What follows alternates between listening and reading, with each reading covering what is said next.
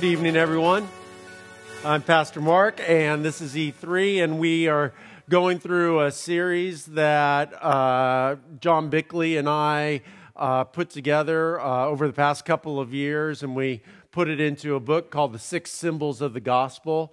What we wanted to do was give people a concise kind of overview of the story of God and the story of the good news as told in Scripture. And we've done that with, obviously, six symbols. The first one for us represented the story of Israel by the Star of David. And the next symbol that we talked about was the life of Christ and how the story of Israel gives us the context to understand the life of Christ. And we use the ancient symbol for Christ, the Chi Rho, which looks like an X over a P. And then the following week, we talked about the atonement and what actually happened on the cross and why that price was such a heavy price that God paid for restored relationship with us. Then John actually taught about the resurrection and how the resurrection changed everything, that the resurrection proved that the atonement was real and that the Messiah, that Jesus was, and what he taught was real. And then last week I talked about the fish, which is the ancient symbol for the church. And I talked about how we're a peloton of faith, and we come together and we are on a mission. And this evening we're going to conclude just talking about the symbols, and we got something special planned for next week, but with this new symbol of infinite love. And the infinite love is just simply two readily recognizable symbols, the heart for love that we use, and then the scientific sign for infinity.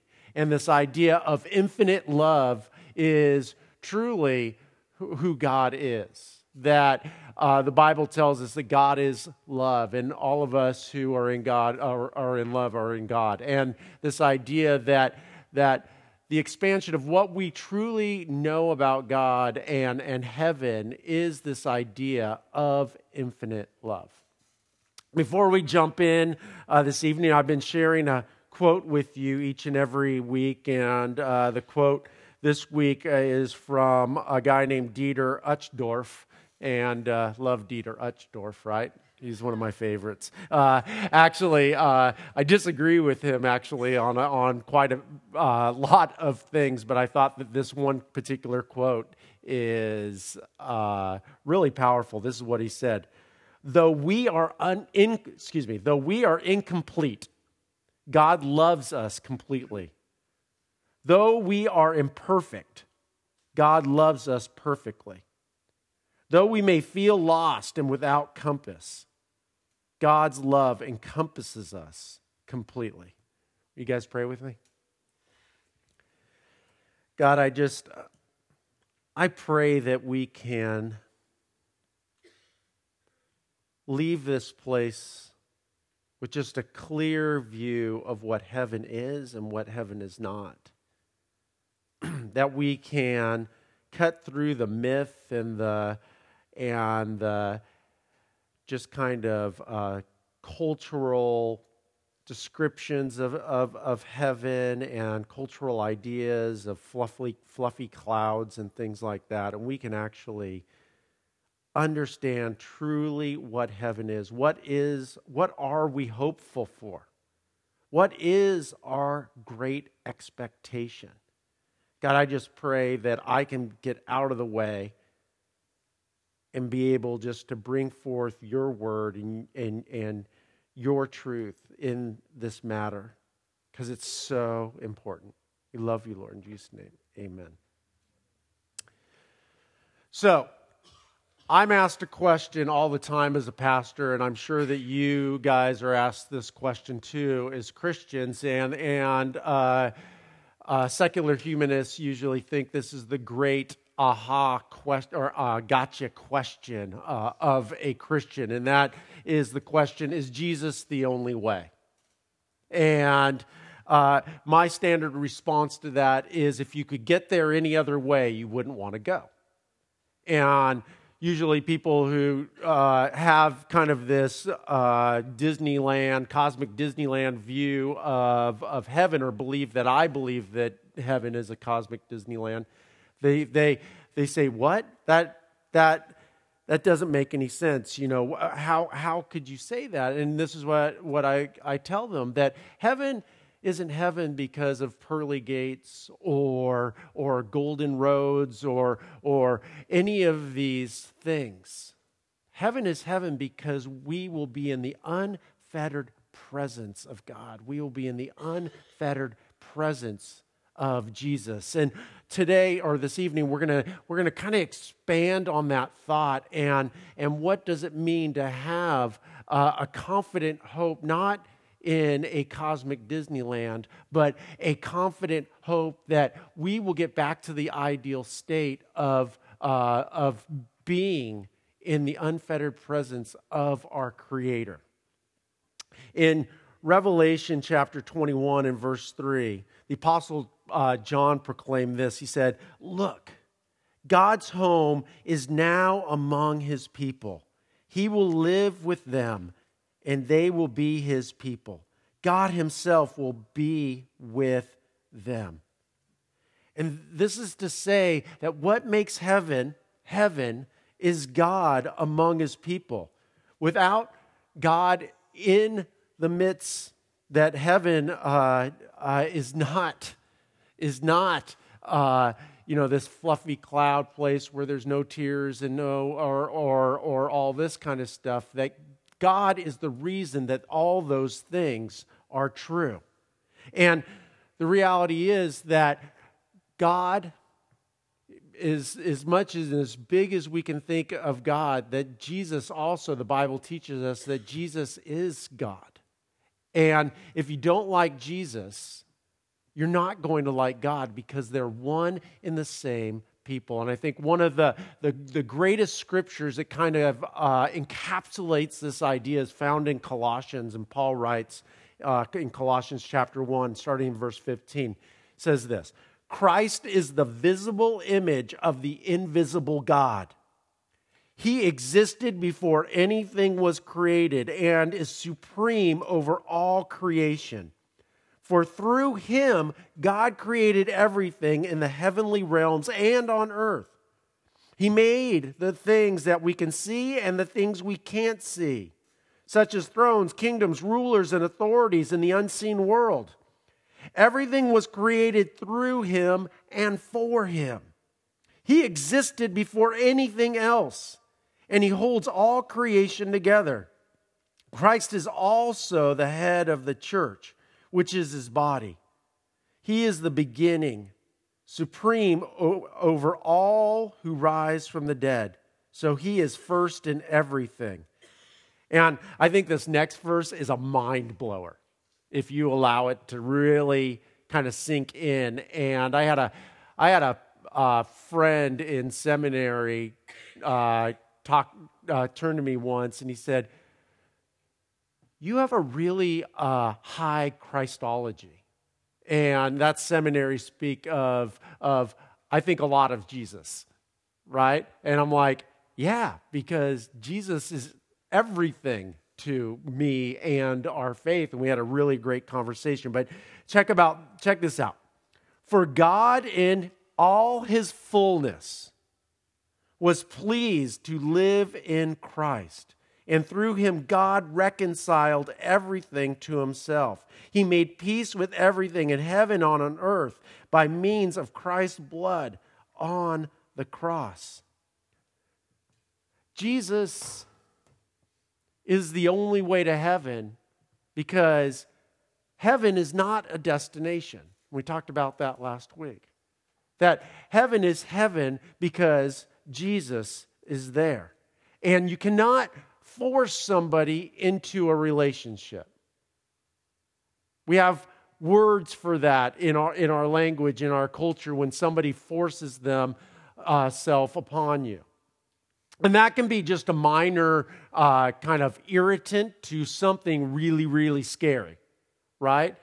to be an irritant, I mean, probably the most irritating thing is somebody that you don't really know who pokes you on Facebook. Any Facebook pokers here? No, stop it. As your pastor, stop it. That poking is unacceptable. And especially somebody you don't know. Who does that? I can tell you, lots of people do it. I get poked, and I'm like, who are you? Why are you poking me? So you got, that can be just irritating, right? That you're trying to, that there's kind of this, just kind of weird, like, relationally, we're not at that place, and nor shall we ever be, And then there's just the real scary stuff, right? I mean, as a pastor of a church that has a lot of 20-somethings, I've seen some just, horrible behavior and scary stuff. And I mean, honestly, there's been times that, I have wanted to get rid of some people because they're just so scary, right? You know what I'm talking about. I mean, culturally, so this idea of forced relationship can be an irritant, but can be also really scary and really horrible experience. But Jesus is not a stalker. Jesus doesn't poke you on Facebook. He definitely doesn't stalk you in a sense and force himself upon you and his beliefs. That there is an open invitation, and we talked a lot about this last week, that God is a God of invitation. God is inviting us to the banquet to be invited back into a restored relationship with him. Revelation chapter 3, we have this imagery of Jesus that I think is so beautiful when Jesus declares, "Look, I stand at the door and knock. If you hear my voice and open the door, I will come in and share a meal together as friends." And here the truth about Jesus' nature is revealed, that he desires to be in a relationship with you. He desires for you to open the door. He desires for you to experience his glory without any of the brokenness, without any of the sin, without any of the junk. That he wants us to be able to join with all of creation in heaven and join in the worship gathering. And A.W. Tozer said this about Christians who are bored and turned off by worship. He says, "I can safely say on the authority of all that is revealed in the Word of God, that any man or woman on this earth who is bored and turned off by worship is not ready for heaven." Why did Tozer say that? He said that because, again, heaven is a worship gathering. Heaven is being in the unbuffered presence of God, of Jesus, and being in perfect harmony with all of creation and with the people you love and the people that even in this earth that you didn't get along with, that you will be restored and made right with them, because all of our brokenness, all of our prejudice, all of our hurt, all of our control mechanisms, all of our coping mechanisms will be laid to rest, and we will be back as God originally intended, without any pain and without any hurt and without any brokenness, and the restoration of not only you and God, but you and his creation.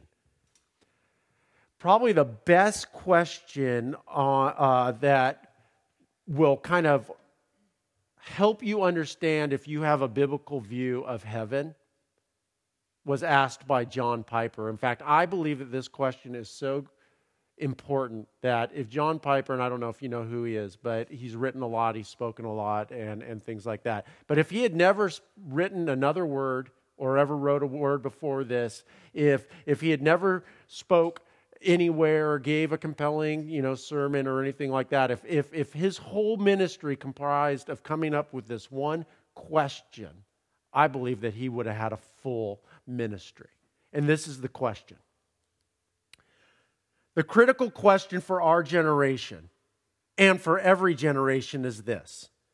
If you could have heaven with no sickness and with all the friends that you have ever had on earth, all the food you have ever liked, and all the leisure activities you have ever enjoyed, and all the natural beauties you've ever saw, all the physical pleasures you've ever tasted, and no human conflict or any natural disasters, could you be satisfied with heaven if Christ was not there?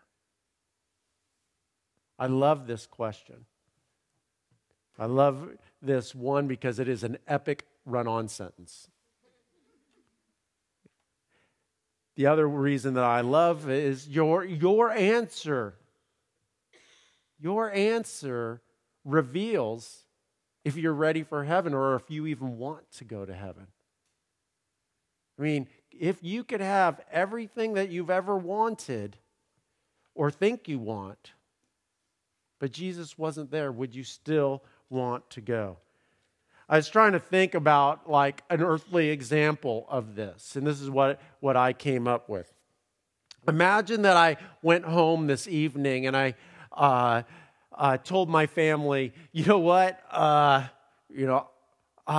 nice prince in Nigeria gave me, $50 million, right? Have you got those emails and stuff, that he wants me to hide some money for him. But I actually got the check. And you know what? What I'm going to do, I am going to go to Palos Verdes, California. Anybody been there? Okay, you've all seen it. Whenever in a movie that they want to show like the filthy rich people and everything, they like to take their helicopter, and Palos Verdes on a cliff that overlooks the Pacific Ocean, and it's up on a hill, obviously, and it's on a cliff, and it looks over, and you can see Catalina Island, and these massive mansions are on these cliffs, and usually how they film it is with a helicopter, and they come up the cliff, and you can see these beautiful mansions, and they're absolutely amazing. So imagine I told my family, look, I'm going to go to Palos Verdes and I'm going to build one of these mansions for you. I'm going to be gone for a little while, but it's going to be incredible. And this is what I want you to do. Tell me what you want. What do you want? You can have anything you want in this mansion. And I could imagine, my wife might say, well, let's have a rock climbing wall. Done. We'll do that. My daughter would probably want like a full chef, professional chef kind of kitchen. She likes to cook and things like that. My son would probably want a Slurpee machine or something like that. And I'm like, perfect. Anything you want, you can have it. And it's good. I got the list. So I went to Palos Verdes and I built this amazing mansion overlooking one of the most beautiful scenes in the world, in one of the nicest places in the world, and every detail and everything is put to their comfort. And when it was all done, I send them a text with a Google map saying, here it is. Hope you enjoy it. Hope you have a good life. Would they enjoy it? Is that what they want? Now, I would hope that they would say, wait a second, all that stuff is cool. That's nice, but our true desire is to experience life with you. And we rather live in Tallahassee or under a bridge in Sopchoppy in order to have that life with you. The stuff is secondary. And I think one thing that has happened in the presentation of the gospel, and definitely in the presentation of heaven, is we've put the stuff before the relationship. And I can tell you, when you in relationships, if you put the stuff before the relationship, you are going to be empty. And the reality is, if I flip that around and you gave me the choice, Mark, you can have this mansion with everything, whatever your crazy mind could think of, but you have to leave your family, or you can live under a bridge in Sop Choppy with them. It wouldn't even be a thought. Of course I'm going to be with my family. We will be together because that is what life is to me. Because stuff without relationship is nothing. It's like ash in your mouth. And that is why I think that John Piper's question is so important. If you could have all of these things, but Jesus would not be there, would you still want to go? Because that is what heaven is. Heaven is not this stuff place, this cosmic Disneyland. It is all those wonderful things, but it is also primarily and centrally that God living with his people in the unfettered presence of his people.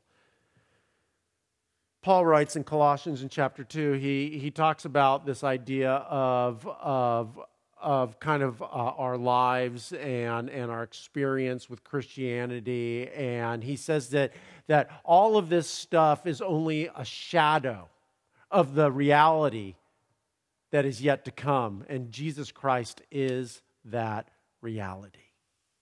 That Jesus Christ is that reality. And I think the idea of infinite love and the idea that we think we may have some comprehension of what infinite love really will be like is like a shadow to us. When I was a little kid, my mom used to walk, and I liked to, when she was casting a shadow, I would try to walk in her shadow and kind of mirror her steps. Anybody ever kind of do that with their parents? Okay, I'm a weird kid. Okay, but imagine this. The most purest love that you've ever experienced, that is as different to God's infinite love than that shadow is from my mom. That shadow may resemble her in some way, but that shadow is two-dimensional. My mom is definitely not two-dimensional. She is a complex, beautiful human being, and so it is that idea that we don't know, and that's one of the beautiful things. That people, tell me and explain to me all of these things of spirituality, and you know what? As I've gotten older and studied the Bible more and more, I have learned to appreciate the mysteries of God even more and more, and the great anticipation of being in God's presence and actually experiencing a pure and whole love. And we're invited into this perfect love. We are invited into this infinite love. Peter in 1 Peter says this. He says, "All praise to God the Father of our Lord Jesus Christ. It is by his great mercy that we have been born again. Because God raised Jesus from the dead, now we live with great expectation, and we have a priceless inheritance, an inheritance that is kept in heaven for you, pure and undefiled, beyond the reach of change and decay. And through your faith, God is protecting you by his power until you receive this salvation, which is ready to be revealed on the last day for all to see." And I love this idea of being adopted into God's family, and that we will be able to come and collect our inheritance someday. The writer of Hebrews puts it this way in chapter 10, that we can boldly enter heaven's most holy place because of the blood of Jesus. And that imagery is from ancient antiquity, where a subject, when they entered the throne room, they would have their head down. And when they entered, if the king accepted them, he would take his hand and he would lift up their head. And this is the idea that we don't need to go in, because you know what? By Christ dying on the cross and rising again and conquering death, and we accepting that invitation to restored relationship with God and people, that is when our heads are lifted and that we are adopted into the family. And no longer do we come as servants or as subjects, but we come as sons and daughters, princes and princesses of the King Most High. And I believe that song just really captures that tension, that imagery of, wow, how do we interact with a living God? And Paul writes in Romans, in this beautiful kind of imagery, that he says that God hasn't given us a spirit of fear, of fearful slaves. Instead, when we receive God's Spirit, He adopted us as His own children. And now we call Him Abba, Father. And I know a lot of theologians have different ideas and ideas of this, but I think they would all agree that this word Abba is this very intimate word.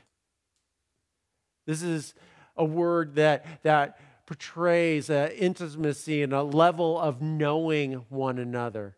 This is kind of the name that you would call, your loved one, and maybe it's such a precious name that this is the name that you wouldn't use in public, because it's so intimate that you only use it with one another. A couple of years ago, I was sitting on a panel at Village Square, and I was sitting on the panel with like a Baptist and like a Methodist and a secular humanist, which is an atheist, and somebody of the Jewish faith and things like that. And we were talking about different faith and some political issues and things like that. And in the closing statements, we all kind of gave our closing statements, and then the secular humanist finished after me, and he said, you know what? Christianity is a religion of fear. That Christianity tries to scare people into being good and try to scare them into heaven by saying, telling them about scary monsters and if they will be tortured if they don't, give their life to this religion. And I walked up to him after the session and after people had spoken to him and things like that. And I told him, I said, hey, I actually have a different understanding of heaven, what I believe is a biblical view of heaven. Would you like to hear it? And he said no, and which is fine. But really, this I assume you want to hear it because you're here. So basically, this is the understanding that the ideal state as God has envisioned creation is creation, humanity, and Him in perfect unity. And we see that in the Garden of Eden, in that picture. And I heard a pastor one time say, and I reference it in the video, that a lot of people think the gospel is directions from point A to point B, from sinner to destination happiness. And I don't believe that the gospel is a line. And this pastor went on and he kind of got on to Simba from The Lion King. Simba, what's his name?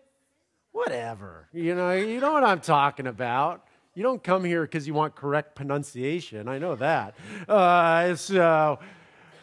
And he was like talking about like the circle of life, and he's all like, life is not a circle. It's a point A to point B and kind of thing. And I would have to respectfully disagree.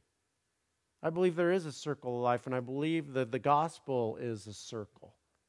Because in the beginning, we see the ideal state as the Garden of Eden, but we see the ideal state not only as the backdrop of the garden, but of the unfettered presence of God and